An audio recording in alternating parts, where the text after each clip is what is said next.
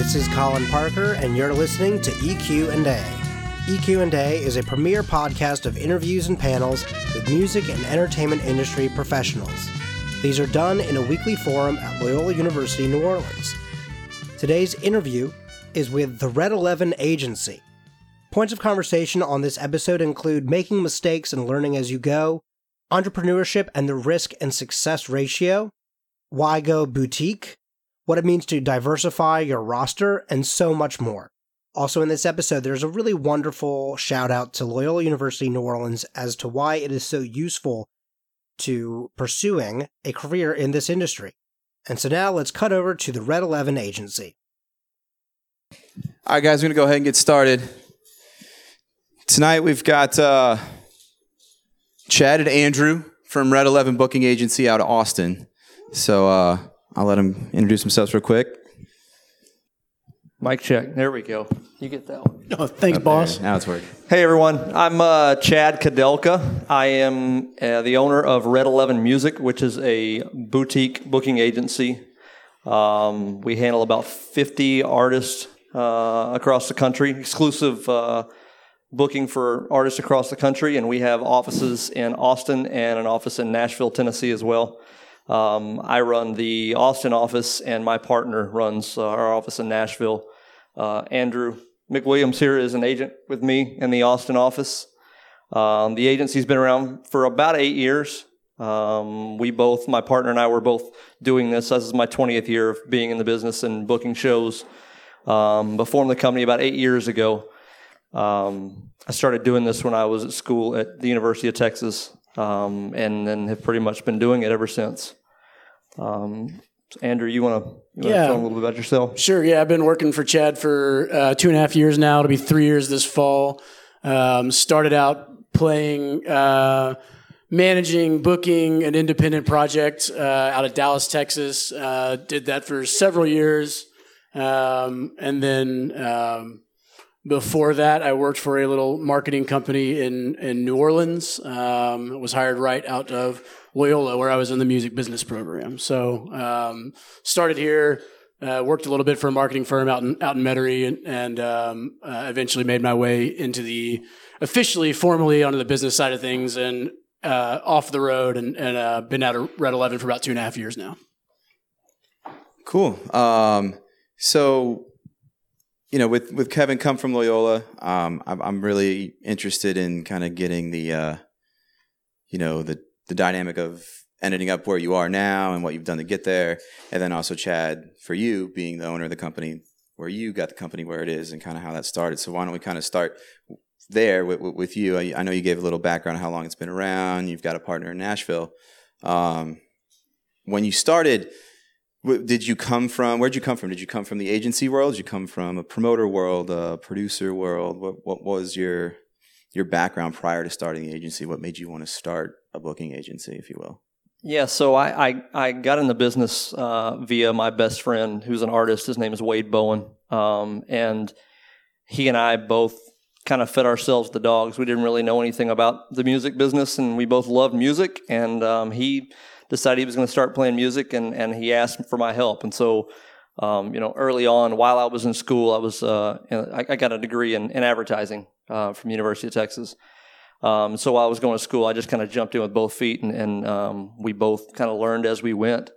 I did everything I was pretty much on the road. I was telling Andrew today, I think I spent more time in Lubbock than I did in Austin in my college career, chasing him and doing work for him. But everything from selling merchandise to designing merchandise to settling shows to writing checks on the hood of a truck. Everything you think of, I kind of did it all for him early on. And so that's where I learned a lot of the good things and mistakes too, just kind of, starting from scratch and learn as we went. Did that, and then eventually, by word of mouth, picked up a few other clients to book while I was in school, while I was also managing and booking him, and did that through school. And then once I knew I was going to do this once I graduated, so continued to build a roster. And then when I got out of school, started my own agency. Shortly after that, I went to work for a small agency in Austin for about 6 years, and then decided to move on and go back independent for a few years, and then now I'm in this venture at Red 11 with John and I. So, as far as the touring stuff, I mean, I've done a lot of different pieces of the music business: promotion side, management, the merch world, accounting stuff. I just gravitated towards touring I almost felt like I had it's kind of like in the management world, you can only manage so many clients. I feel like there's so much, it's so involved as far as managing an artist. And I felt like as an agent, I could cast the net a little wider. Like I could handle and work more artists than I could if I was managing artists. And so I felt like, whether it's right or wrong, I kind of felt like my odds were better in some sense. And probably a little easier lifestyle too. A little bit, yeah. A little more office 9 to 5, not a 24/7 on call. Yeah, yeah. Yep, that helps. So that's I kind of moved in the booking world and just have kind of been there. A few years back, I went back and worked with Wade a little more in the management world, but it was short lived and just the timing didn't make sense. So I've enjoyed it, and it's kind of where I ended up. So. Great. And Andrew, you've got some experience managing artists. I mean, namely one of your own groups for quite a while, right? Yeah, exactly. After I left Loyola, I was hired. Actually, I was valet parking cars at the Columns Hotel down on St. Charles. And I was telling a guy about an idea that I had at the time, which I don't believe existed, but the idea was essentially to clean up Ferret Street for a weekend and have a street fair out there, which I guess is now, maybe somebody caught wind of that. It had been going on, but in a very low-key way. I wanted to expand it, and it kind of caught that guy's ear. And literally I was handing him his keys to valet his car, and he gave me his card. And so that's how I ended up with that first marketing job. But at that job, I took a lot of the experience I had at Loyola in terms of like strategic plan writing. I don't know. I assume you guys are still doing quite a bit of that, but that company that ended up hired me as a marketing consultant and a marketing and business planner. But really what I was doing, what I wasn't telling him, and I hope he doesn't see the video of this, but is I was using his time to basically create a plan to go back home, and which I'm not doing to you, I promise. I was using that time to create a plan and go back and jumpstart a independent music project out of Dallas. And so it was a really useful, Loyola was a really useful experience for me, because it got me looking at the entirety of a music venture as opposed to one specific component, like this, as opposed to just the songwriting component of it, or just the licensing component of it, or just the marketing component of it. It got you thinking in, the 25 different channels that you need to be thinking to be a successful music industry entrepreneur. So really I took some of that planning experience, and did the best I could to formulate something that I thought would work. It turns out it didn't, but which is a pretty good lesson on music business planning and marketing planning, is like, generally speaking, you should probably just go out and do it and figure it out instead of sitting around wasting a bunch of time creating a music business. Can't be afraid to fail, right? Yeah, exactly. I remember when I left New Orleans to go back and sort of kick that plan into high gear and go raise some money and get my band members together and focused and driven. I remember thinking that if the only thing that happens is that this is done and we get to go do it and find out if it works or not, if that's the only thing that I accomplished, it would be a successful venture. And so we did, and we failed, but it was absolutely the right decision. Because otherwise I'd probably be sitting in Metairie right now working for that asshole that I hated working for, and valeting at the Columns on the side, and valeting at the Columns.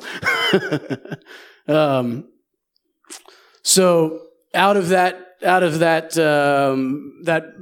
band up in Dallas, I was had built a relationship with another agent that works for Chad. In their office in Austin, and was persistent and professional enough to arrange a meeting and then a lunch, and then with the independent booking I'd done, independent management I had done, and the start of some connections around the small and medium sized clubs around where we book, was able to get hired on at Red 11. So it was all very like atypical. There was no go work for a large label or established management company with 20 or 30 clients on it. There's none of that is going to be none of that was available to me, and it rarely is unless you just really, really get lucky. So it was kind of just to kind of scratch your way through it kind of thing until finally found something where there felt like there was some stability there, and I got to slow down a little bit and focus on, now that I've got a place where I'm comfortable and can go to work. Now I can actually start focusing on building a group of clients and expanding connections with talent buyers and getting better at where I am right now. Carving your own path, making it happen. And it also, like, I don't know if when I was at Loyola, one of the things that was just slammed down our throats persistently was that if you're going to do anything in the music business, it's going to require entrepreneurship and risk. And that was one of the probably the top 5 lessons I was able to gather here was that, like, it's not going to be easy, and if you're going to find success, it's gonna be one way or another, you're gonna have to go out and figure out how to do it on your own, and there's not going to be a lot of places in the music business. It's not like accounting where there's an accounting firm every 2 blocks or whatever it is. That these places just don't exist like they do in normal professions, and they're harder to find. So it just, again, requires some luck and persistence, especially here in New Orleans. Trying to find some of those places. Yeah. Both of you so far have really touched on kind of the fact that you both came from a background that gave you a nice, good bandwidth of skill sets, to call upon to do what it is you do these days. Did you find, Chad, back then that, like, having managed someone gave you maybe an advantage to the booking agency side of it that you maybe wouldn't have otherwise had you just started working for, say, William Morris out of college or something like that? Yeah, I think I had a better understanding of the business by doing that, seeing all aspects of it, being in the middle of all those things, and hearing conversations and negotiations and terms and all the stuff that I heard and was around. Yeah, I mean, it definitely helped. I think it would be a disservice to me if I had not seen those things and then just had to figure them out or figured them out late. I think it helped further along the process of building as an agent or the agency or our artist that we were building at the time. I think it helps for sure to understand the entire scope of the business.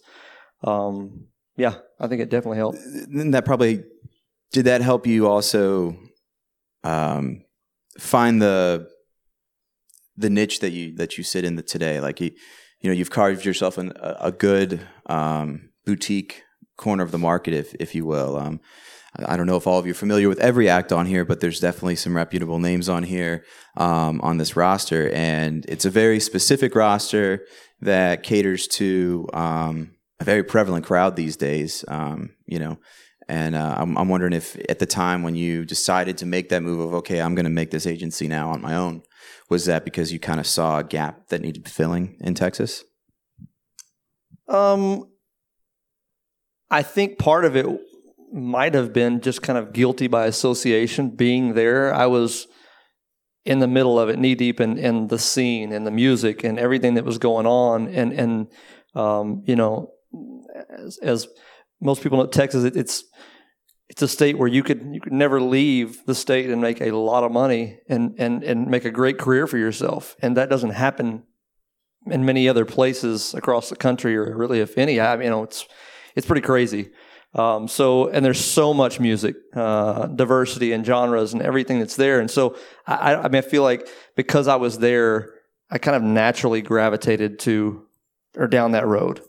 When John and I started Red 11 Music, that was kind of the goal, was to diversify the roster as much as we could and begin that process. And because we had signed a lot of acts from Texas. It wasn't that we were just looking at Texas. We just didn't have those opportunities that presented themselves in the right manner. And so one of our big goals was to really try to, put anchors down in different places all over the country and diversify the roster and musically and location, geography, and like just get into, different places. And it has happened over the 8 years. I mean, I think we had, 12 acts when we started the company, and we're up to about 50 now. And we've got guys, based all over the country. Still, I would still say it's heavily Texas. Of course. But again, the diversification has happened over time. And so, yeah, I think just being there, being around it so much really kind of pushed that thing along. So when you started, would you start in Austin? Was John also in Austin with you and then decided to go to Nashville, or were you communicating, doing a lot of work between Austin and Nashville, Texas and Nashville? So John's originally from Texas, from Conroe area, just north of Houston. And I grew up in Waco, but I was at school there, and I've pretty much been there ever since. So I've been in Austin since I was at school, while I've been doing this and haven't left. He, when we started the company, or actually when I met him, he was working at a satellite office in Austin for Buddy Lee Attractions, which is based in Nashville. He worked for Buddy Lee for about 18 years. And when he decided to quit, that's when he and I started the company. And so he had ties to Texas. He had office space in Austin for a long time under Buddy Lee. And so there was a lot of mutual friends and just the connection that way. But when we decided to do this, we originally thought about moving back to Texas and just having one office in Texas, and decided to stay put. And I'm glad he did, because it's been beneficial for us to have two offices now, especially diversifying the roster and where our folks are at. And our artists do so much business on the publishing side, label side, just everything back and forth, writing wise in Nashville, that it's easy. They would need space or need to go holler at somebody in Nashville. They can go holler at somebody in Nashville. If they want to come here, or in Austin, then they can do that. So, it's been good. And we travel back and forth, but it's nice just to have the presence in both cities. How big is each office? Not literally space-wise, but employees, like how many people you got working on a daily basis? We're 5 in Austin, and we are 7 in Nashville. Okay.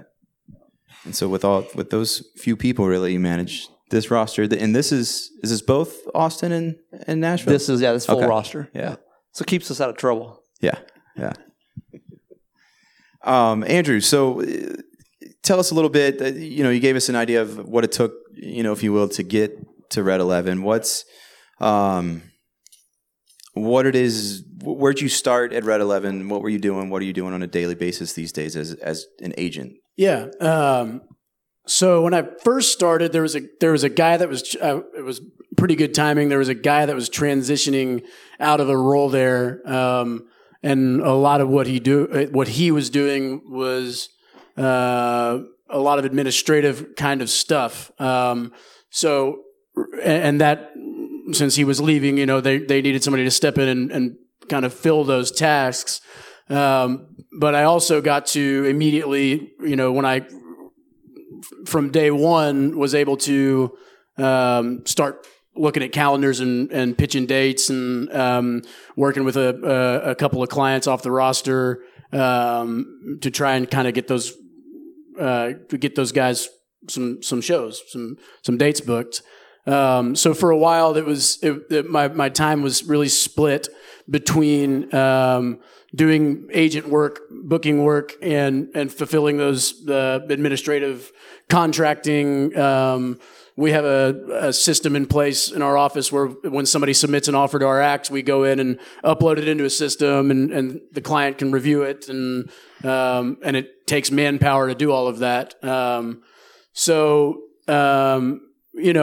was just kind of part of the gig from day one, and it was something I did for a while until we were able to add on a little more help around the office, and I kind of was able to take that off my plate, and now focusing, all on actual booking agent work. As far as what it looks like day to day, it would be awesome if it was booking shows from the morning through the evening. Monday is usually spent cleaning up messes that occurred over the weekend. Tuesday is usually spent cleaning up messes that happened Monday. Wednesday and Thursday, you book shows. And then Friday, everybody's itching to get out of the office, right? And then Friday, you just nap time. Friday's nap time. Nap time, yeah. I remember actually a forum where an agent had come in and made that exact comment. He said it would be really, really nice to show up to the office and spend your time on the phones and emails and book shows and make money for your clients. But the reality is that a lot of your time is spent making sure that your talent buyer or your venue or your festival has returned your paperwork and that they haven't scratched anything out in your contracts. They're going to jeopardize the deal. And if they have, going back to your client and walking them through, what went down. But it's, there's a lot of challenges associated with booking that have nothing to do with booking shows. And have a lot to do with making sure that the people that you're doing business with and dealing with that aren't your clients, but rather the venue owners and venue and event producers and people that are booking private functions and private events understand the booking process, are following through with what's contracted, and a lot of time as an agent, you have to step in and make sure that everything is executed the way it's supposed to be executed. So that's really a hefty chunk of agency work that I've experienced thus far.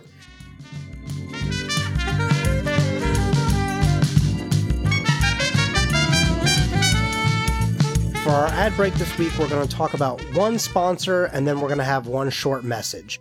So let's talk about our sponsor first. Freshly offers chef-prepared, all-natural gourmet meals delivered to customers' doorsteps through a weekly subscription model. Healthy means our menu is designed using whole natural ingredients, and every meal is packed with high-quality proteins, heart-healthy fats, and nutrient-dense carbohydrates. Freshly meals will never contain gluten, refined sugars, or artificial additives. Meals arrive fresh, never frozen, and are ready to eat within 3 minutes. And as a Scavengers Network listener, you can take 30% off of your first week if you go to bit.ly/scavfresh. That's bit.ly/SCAVFRESH. bit.ly/scavfresh. Freshly. And lastly, our message that I want to share with you today is just simply from me to all the other graduating seniors this week. This episode is coming to you just a few days before the graduation for the class of 2018, which I happen to be a part of.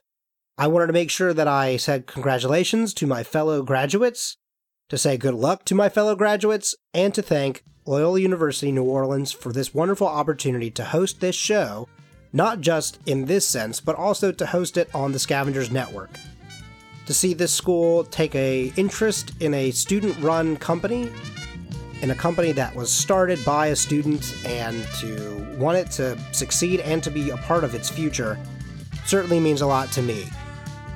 So thank you very much, Loyola University New Orleans, and good luck and congratulations to my fellow class of 2018 graduates. You made it. And now let's get back to Red 11 Agency.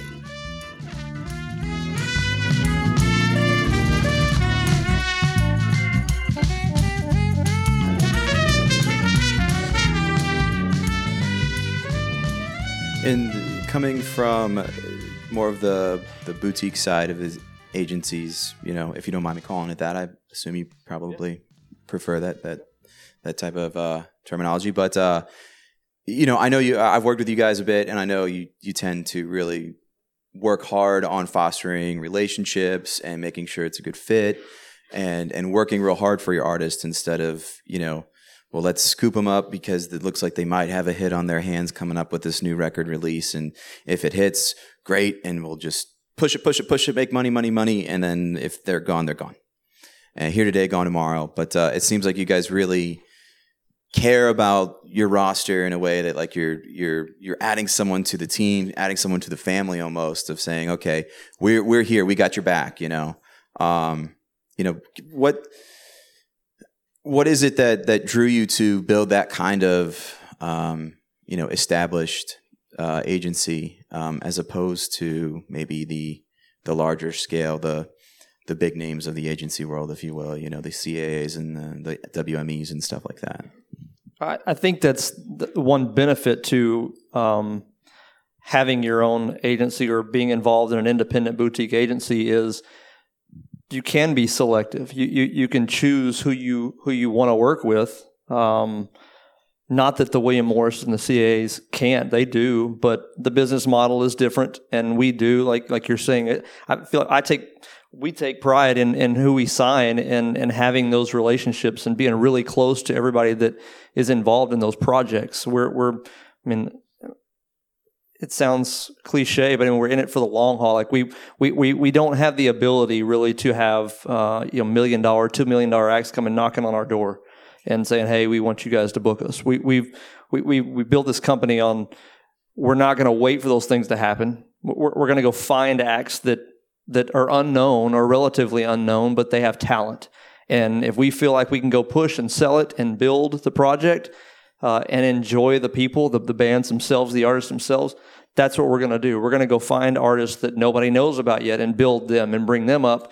And then hopefully, just as we do business and it grows, word of mouth happens and more clients come our way because they see what we're doing and they understand. They talk to the other artists and they're like, the relationship's incredible. I can call Andrew whenever midnight and he'll answer the phone. Or if I've got a problem early in the morning, one morning, it's taken care of. They're on it. It's not, it's a very personal business, I feel like, for us and the clients we work with. So, I feel like I pride ourselves in what we do. We do. We go back and forth in the office on who we're going to sign and talk about why and why not, and heckle each other for why we're not signing one client. And it's fun, and it's a nice thing to be able to have that control. And it's clearly working for you. I think you've got a very impressive roster in 2 offices. It's 8 years. I think you've done a great job with it. Thank you very much. Andrew, so tell us a little more, maybe some of the challenges when you first started, when you came in as an agent. There's the roster goes from, like we just talked, really fostering an up and coming band to some more well-established artists. I know just from some talks we've had before that, you've played a role in, fostering new relationships with venues and promoters, all around the country, even outside of Texas. What's been some of your, let's say, tactics, and then also some of your challenges when it comes to trying to reach out and find new spaces and new promoters? Man, I really enjoy the idea of getting into interesting venues and interesting markets and maybe places that we haven't seen or done regular business with, and I enjoy the types of acts that go to those places. So but that's also it's a fairly challenging thing to do, and it just takes time. And balancing, being just annoying the heck out of somebody versus just being persistent. But as far as, I guess, if you're asking about general challenges of getting started as an agent, it's probably just getting your phone calls answered and your emails responded to. I mean, that's and then the only way that I've been able to overcome some of that, and there's still a ton of it. I mean, there's still a ton of unanswered phone calls and unanswered emails. But the way that you start getting them back is just by not just being freaking hard headed, man. Like just saying, I'm just going to keep on bugging you, and I've got bands that you need in your venue, and just every 30 days or 45 days or 60 days or whatever it is, just staying persistent, and eventually I think people start to recognize the name, and they realize, okay, this guy's, I guess he's going to be here for a while, so I better start working with him and responding to him and doing business with him. The agency itself is a huge contributor to opening up business relationships because Chad or Jeb, the other guy in the office, or the 3 or 4 agents in the Nashville office may be working with somebody, and so we're sort of all working together to build the Red 11 brand. Whereas if a guy in Nashville creates a new relationship, it's sort of a relationship. Yes, it's a relationship between an individual agent and a buyer, but it's also a relationship that buyer now has with the agency at large. So I can kind of step in and if a new venue pops up in our system or on our radar, leverage that brand, that Red 11 existing relationship to create one of my own as well. The other challenge, I guess, is just new bands that don't have any market history and they want to go to San Francisco and LA and New York for the first time. And you've got to find creative ways to get these people from coast to coast where they're not going to burn out and they're not going to feel miserable about themselves when they go play someplace for the very first time and nobody knows who that is. And the way I think that you combat that is first with an effective manager, somebody that is sending a band to these markets equipped and well marketed and well promoted. And the second is we do a lot of packaging where we'll call other agencies or we'll get inquiries from other agencies and they'll say, hey, I've got these 3 bands that are looking to run to the West Coast June, July, and August. And we'll all as an agency figure out who we've got that would match up well with that particular band. And now you've got 2 bands that you can package and co-bill and send sort of on a run together, so you get combined marketing power and promotional power and publicity. And where one band may bomb on their own, if they've got the other band to support them, they sort of help feed off of each other's momentum and market presence, I guess. So, yeah, that's the other. I mean, that's I would say the 2 main challenges: get your phone calls answered, and then just working with bands that are young. Because we do a lot of that, like Chad was saying. We don't necessarily, when a band walks through the door and they get an agent, that doesn't mean that the venues are going to be full and that the tickets are going to sell. There's still 5, 7, 10 years worth of work to be done to get them to the point where they can go from coast to coast and sell 500 or 750 or 1,000 tickets wherever they go. That doesn't just happen whenever you jump on any agency's roster. You got to manage those expectations, right? Yeah. I feel like we've had enough conversations with younger bands that are coming on where we try and make that clear up front, is that what we do is we put you in venues. We don't just go out and buy all your tickets for you. We just give you the opportunity to go and market yourself and build a fan base. We ideally can help you do that more effectively by sending you on tours and on. And you brought up a good point earlier with management companies. How important do you find it aligning yourself with good managers? Because I'm sure there's acts that you have where there are no managers, maybe other ones where there's one, others where there's probably a couple or a whole team of management. What do you do, or how do you fit yourself into that equation as the booking agency, Chad? Well, we really don't. As I sit here and think about it, we really don't have the ability, or we really don't have a whole lot of clients that have actual management. It's kind of funny as I'm thinking about this. There's a lot of them that are self-managed. They are just self-managed. We do, and when you do have somebody that really gets it and works their tail off and then the right things and knows what they're doing and just will put forth the energy, it just, you can see it. You can pick apart the rosters, the artists that have those guys or those girls that are working their tail off on the management side and just kind of accompanying what we do, whether it's building content and videos and music and continuing the record cycle and tour marketing and all those things. When it's present and it's done right, it seems to really push the whole project along so much quicker, as opposed to having someone that really isn't putting the effort out, or is just there, or just doesn't have management, and they just think that well, I got an agent and they'll book shows and I'll just kind of limp in and I'll do some social posts here and there and it'll all be fine. Like, I'll put a record out and everybody will buy the record and then I'm going to make $1 million and I'm going to be successful. And so you can really see the scope and the growth from acts that have good management, or people that understand how to really push a client and manage them.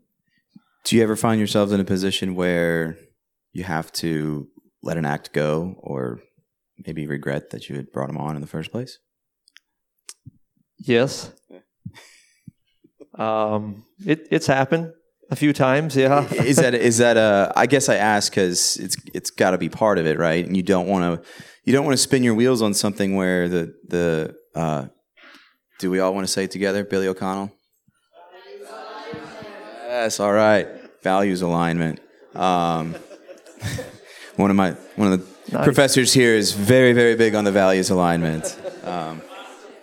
But yeah, I mean, do you find yourselves where like, oh man, it looked like it really was going to be there, and for whatever reason, X, Y, or Z, it kind of turned itself on its head, and you want to make sure, you're not pumping too much time and energy into this thing that isn't going the direction that like you both see it going. Yeah, it's a tough place to be. It's happened several times, and I'm a very loyal person, and I feel like it's reciprocated on our artist side too, like because of that whole building relationships, you get really close to those people, everybody that's involved. And so when it starts to when you hit a roadblock or you just see it stop, like it just, no matter what we're doing, it's just not building, it's not growing, it's not there. It's hard to break that relationship and just say, hey, I mean, I know your kid, I've had dinner with your wife and your kids, and I've been around your family, and I've known you for 8-9 years, but I've got to tell you, I just can't do it anymore. Or we can't continue. It's just not working, and that's a tough place to be. Yeah, it's really hard because of the relationships that we're building and growing by what we do. So yeah, that's makes it very tough. For sure. Not to bring the sour note, but there are challenges in that way. Well, okay, to turn that on its head, where do you see the company in the next 5-10 years? Or do you plan on expanding? Do you like where you're at? I think you've got a great niche now. I don't see anything. I'm pretty sure he wants to open an office in New Orleans. Let's do it. Is that some? If we can eat more of that rum cake that I had at lunch. Dropping some clues there. I just want to move back to New Orleans. That's all.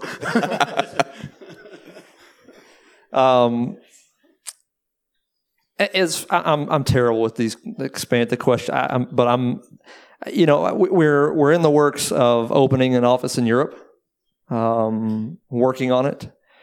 Hopefully that will happen this year. Expanding the roster, diversifying the roster. It's, again, like I said, it's kind of been a focus for us, and we want to continue to do that in genres and across the country. So continue to do what we're doing, and hopefully we're retaining clients. That's the thing is, I feel like in the beginning, it kind of goes hand in hand with one of the questions you asked earlier is, when I got in the business or when I'm doing this, and I think now all of us are, the goal for me was always, if I sign an act, I don't want to ever lose that act. I want to be doing a good enough job. There is no reason for that artist to leave me as their agent or us as an agency. That's a goal for us. Like, we don't need it. Let's do what we're supposed to do and do more than we're supposed to do. And, let's have a pretty good track record where we're not losing someone to a William Morris or CAA or another agency, an independent or boutique. And so that always is a struggle too with majors, and you build artists up so retaining clients and continuing to grow and build in all levels and aspects with our artists, that's still a pretty hefty goal for us, and we want to continue to do that as we move forward, for sure. Awesome. Well, with that, I'd like to open it up to any questions for anybody out there. Zane. Yeah, I just wondering what the contracts are looking like that you're signing with your artists, and also how the contracts change with their notoriety rising. So our contract is not, we don't do termed contracts. It's essentially a type of contract where you have whatever it says, it's called a 6-month, not a trial, but entry. We get for the first 6 months, if you as the artist, you work with us and you see this isn't working, they're not putting enough dates on the calendar, they're putting me in the wrong rooms, the relationship's just not working, then you can walk. After that period, you basically or essentially get put into it's an agreement, and then if you decide to leave after that term, then we have the right to if you decide to leave, say you're with the agency for 5 years and you were making $50,000 a year as an artist when we signed you. 5 years down the road, you're making $10 million. And one day you wake up and decide, you know what? I'm gonna go over to William Morris because this guy over here says that he can get me this year-long tour with whoever. And you decide one day you're going to wake up, you're going to call me and say, I'm gone. I appreciate it. High five. Thanks for the last 5 years, and we're out. The contract that we have is to protect us from that, so that if you get beyond that term and we spend all the time and invest the time in growing you as an artist, then we have the right to enforce a sunset clause, that will be pushed to you and reflected hopefully within the new agency. If that's the scope that you're going to look at, is the agency will reflect it, whether it's 5% for first year or 2.5% for first year, and it just trickles down over 3 years. So, you can leave at any time, but we have the right to enforce a sunset clause just for our protection and for, investing time and spending money and doing that. Anyone else right now? Guys are using. Would you mind going into detail on that? Yeah, I've been in the back end of that system. It's very nice. Is that something you right away had or developed over time? The company that developed it, I was the second client when I left the company in Austin right out of college. They were in the beginning stages of developing the program, and I was the second client. Now they have a bunch of folks. I mean, they've grown tremendously over the last 10, 15 years, but it's an all online-based system.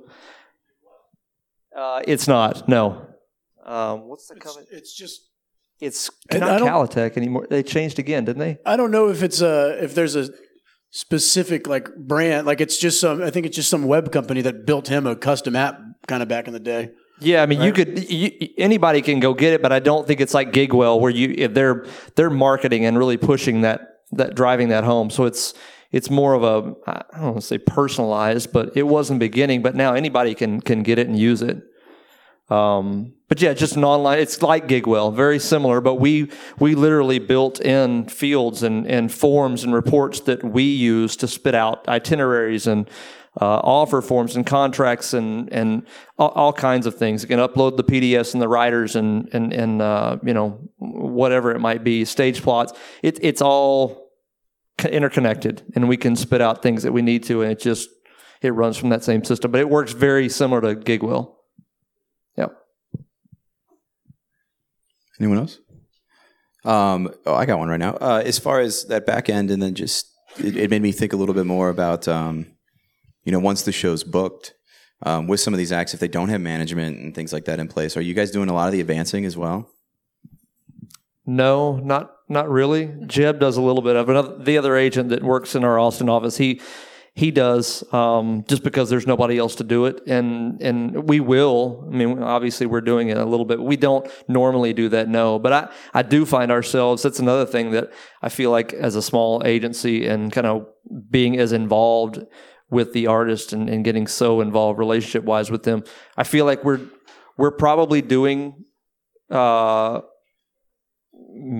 more management or lean that direction in addition to just booking shows, whether it's just bringing ideas to the table or actually facilitating management duties or things at times. And so that's fine. Like we enjoy doing it. I think it just comes with. And I imagine with certain offers and contracts, if you do it right and get enough information on there, there's probably not a lot of advancing left if they have all the information in their hands coming out of that system.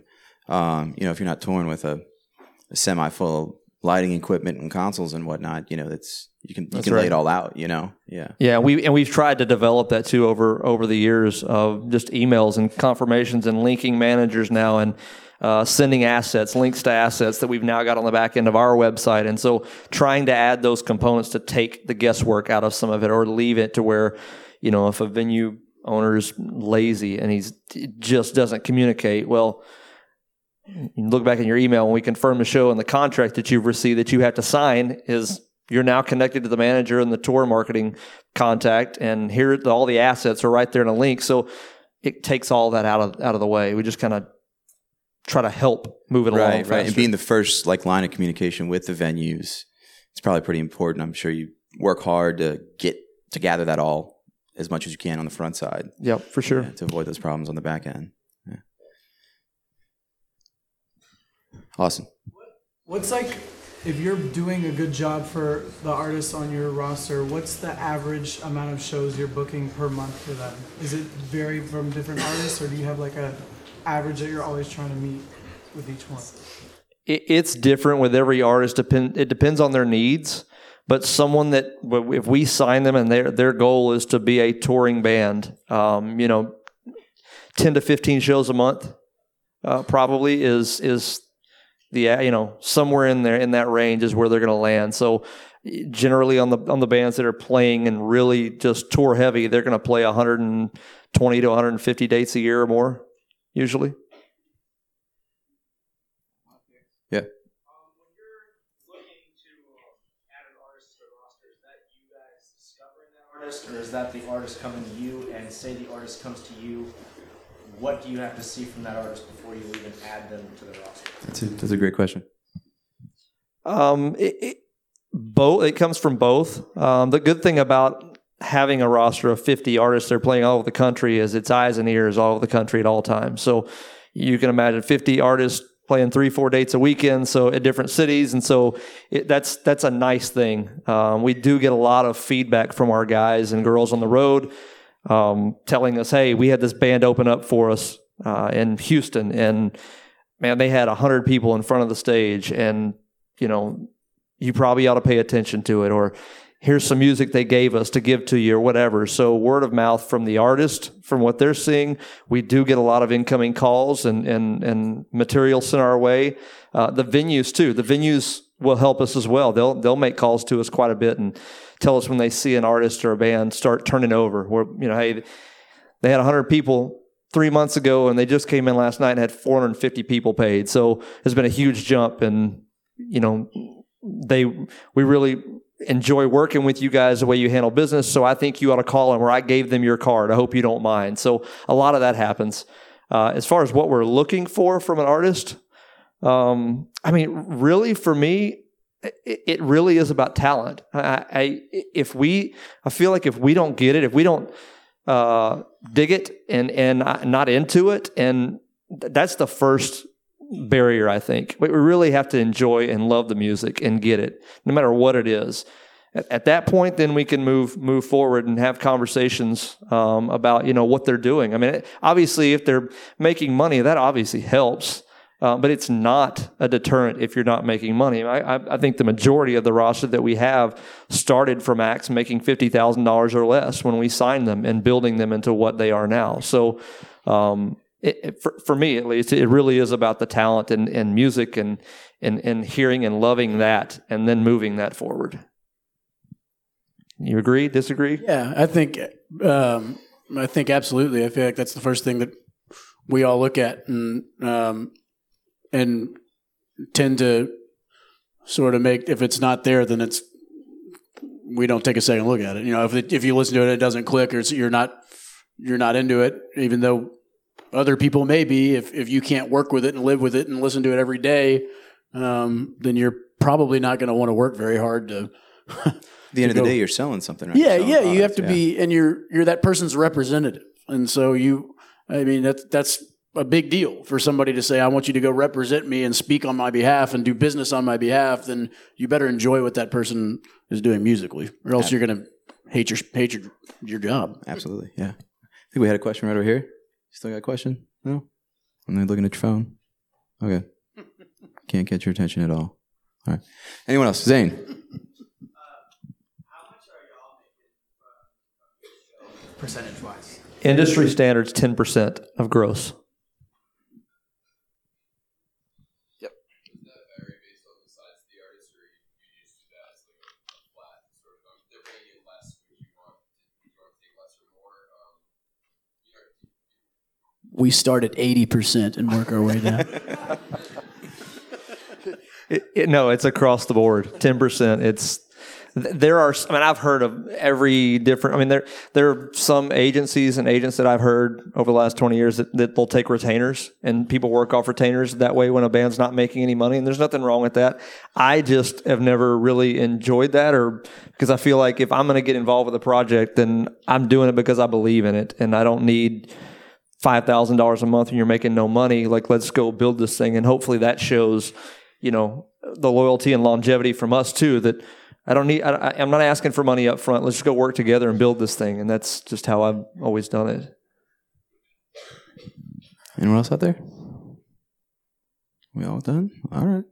Well, let's thank him for coming out tonight.